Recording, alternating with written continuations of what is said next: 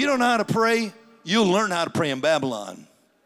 You know, somebody calls you up on the prayer chain and says, my baby is sick. Will you pray for my baby? You know what you do? Now, don't feel guilty, but you know what you do. Lord Jesus, help their baby in Jesus' name, amen. And then you go back to washing dishes. Lord Jesus, help their baby. But let your baby get sick. Let it be me, oh Lord, send. Let your baby get sick. You know what? You don't go back to washing dishes. You will get on the floor and you will beat the ground and you will put tears in the carpet and you will march around the house with oil in your hand and you'll slap it on every door and you'll you know what I'm talking about. You know how to pray in Babylon. Babylon draws you back. Let it be a crisis in your life, and it will change and realign your relationship with God. Wow. You've been out of God's will does not cancel out God's plans for you. Aren't you happy about that?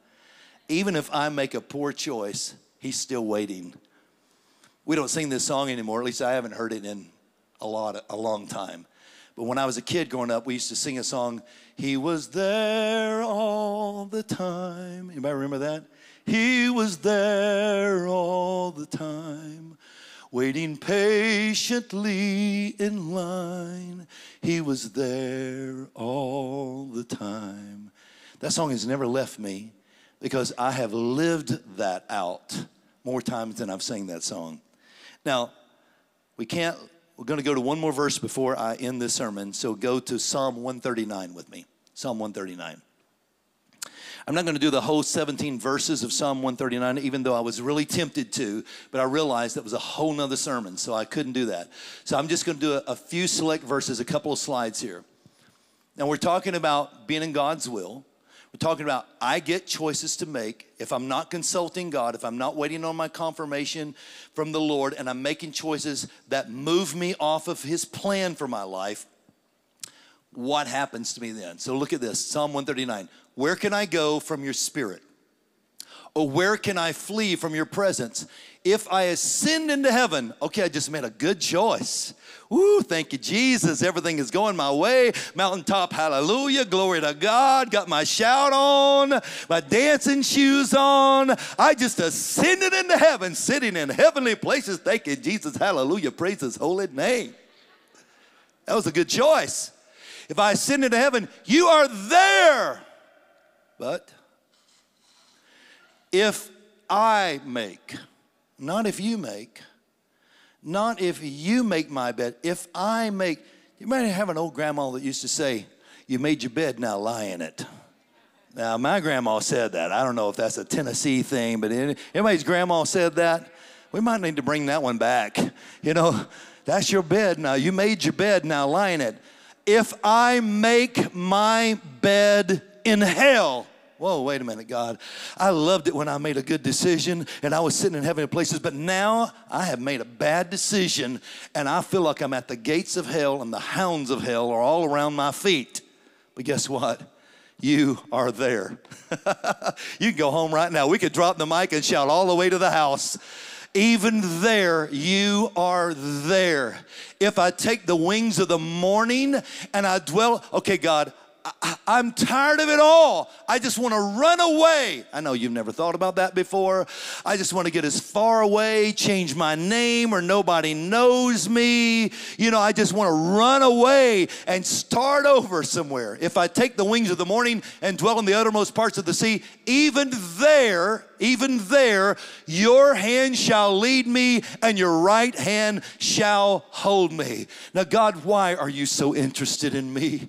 God, why do you love me so much? Why is your love so reckless for me? Why, God, do you just lavish me with your blessings even when I don't deserve it? You got to keep on reading to understand that part, because when you go down to verse 16, God has a message message for you hidden in this runaway story, in this make my bed in hell story. He said, your eyes saw my substance when yet being unformed. God says, I fell in love with you on the first day the spark came together. I fell in love with you when you were an embryo. I fell in love with you. And I fell so in love with you that I started writing a book about you. In your book, they were written the days fashioned for me when yet none of them existed. God said, this is what I'm going to do with Kathy. This is what I'm going to do with Brian. This is what I'm going to do with Chris. This is what I'm going to do with Annie. I'm going to bring you into this beautiful journey with me. And sometimes we lose our way, and sometimes we get completely lost. But God says, that's all right. I'm still here. Go to hell if you want to. I'm bringing you back. Go to heaven if you want to. I'm waiting on you there too. Whatever you do, whatever decisions, wherever you find yourself, I'm waiting because I have days fashioned for you when none of them existed. How precious also are your thoughts toward me, oh God. How great is the sum of them. God wants you to know that He put His DNA inside of you before you were born. I don't care if your eyes look like your daddy and your hair color looks like your mama. You've got something else in there besides that, and that is God's plan and God's purpose. It was all put inside of you so that you could discover God's fullness in your life and live your life to the fullness of His plan. So I'm going to ask the musicians if they'll come real quickly and help me out here. Regardless of your genetics, your birth circumstances of your life, you still have a gift. It does not matter who gave birth to you. It does not matter who signed your birth certificate. It does not matter if you were called by a real name or somebody else's name. My wife's birth certificate just said baby because she hadn't got her name yet. It just said baby. It doesn't matter if your birth certificate just says baby. God says, I don't care about all of that. I have a plan for you. I have a purpose for you in life. Whether you were born to a loving mother or father, or whether you never even met your mom and dad, it does not negate the plan and the purpose and the gift that God has for you. You might have been adopted at birth, but you still have a gift. You might have been abused as a child, but it does not stop God's plan for you. The gift is still there. Somebody needs to hear that. The gift is still there. The purpose is still there. The destiny is still there. The abuse did not stop that. Because somebody took away your innocence too early does not stop the fact that God loved you before they found you. He found you, and He is still waiting to bring you into the fullness of life. Thank you so much for supporting our ministry. If this has blessed you, please say a prayer for us. And if you would like to give, we have 4 ways that you can do that. You can give online at briancutshaw.com, or if you're a PayPal user, just PayPal us at Church Trainer. Or you can also give through the mail at P.O. Box 267, Georgetown, Tennessee 37336. Or if you're a Venmo user, you can Venmo us also at Church Trainer. Thank you, and God bless you, and may the Lord multiply your seed. Now back to Hope in the Word.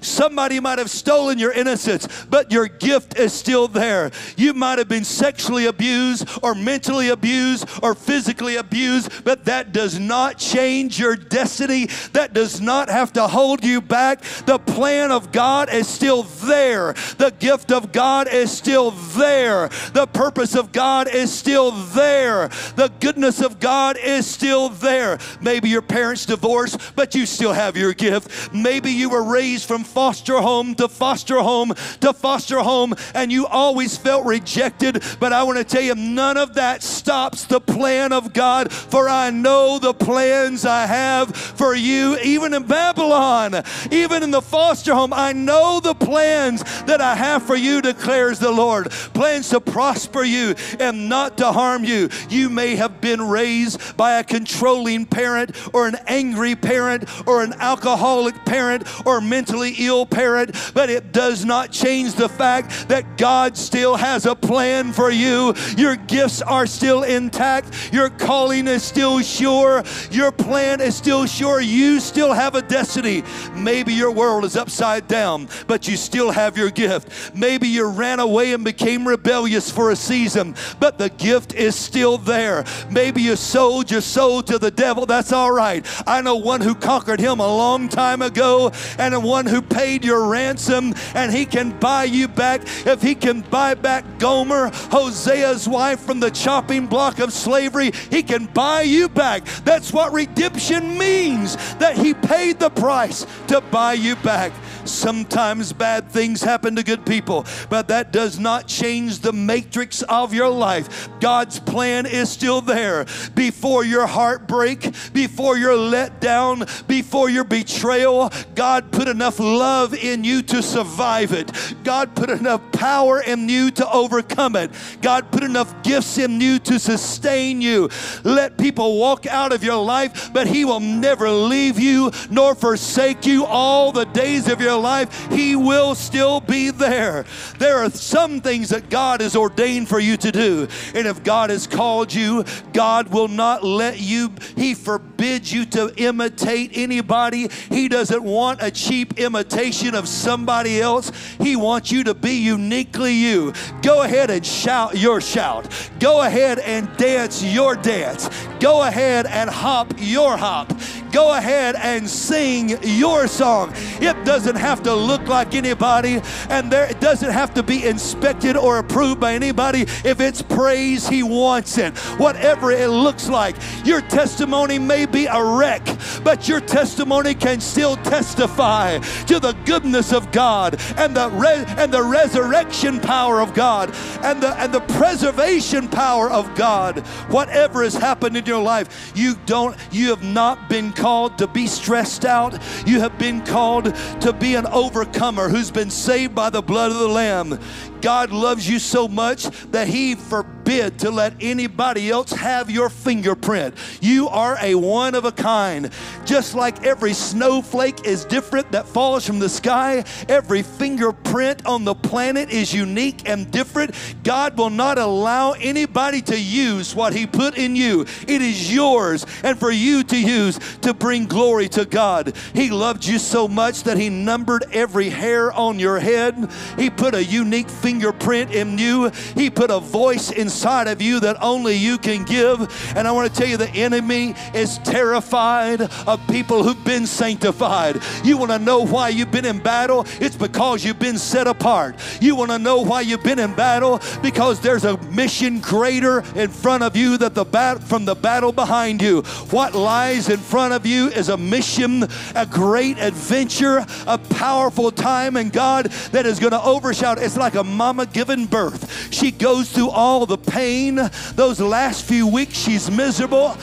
When she's giving birth, she's in pain. But once you put that baby in her arms, all of that goes away. And she says, I don't know what your wife said, but I was in the room when my wife gave birth to our first daughter, and she looked at me, and I saw everything she went through. She looked at me and she said, I would do it again. And she did do it again. She meant that. And she said, I would do it again, because even though it was painful, the end result was worth all the pain. And I'm here to tell you tonight that maybe you've walked through a painful chapter. Maybe you've walked through a painful journey. Maybe you've camped out in Babylon, but the journey's gonna be worth it. Jesus is waiting to bid you into higher ground. Hallelujah. He's taking you up to a new place in him. Oh, nothing is going to stop you from coming into your prophetic season. Satan wants to sabotage your success, but God said, I made you to win.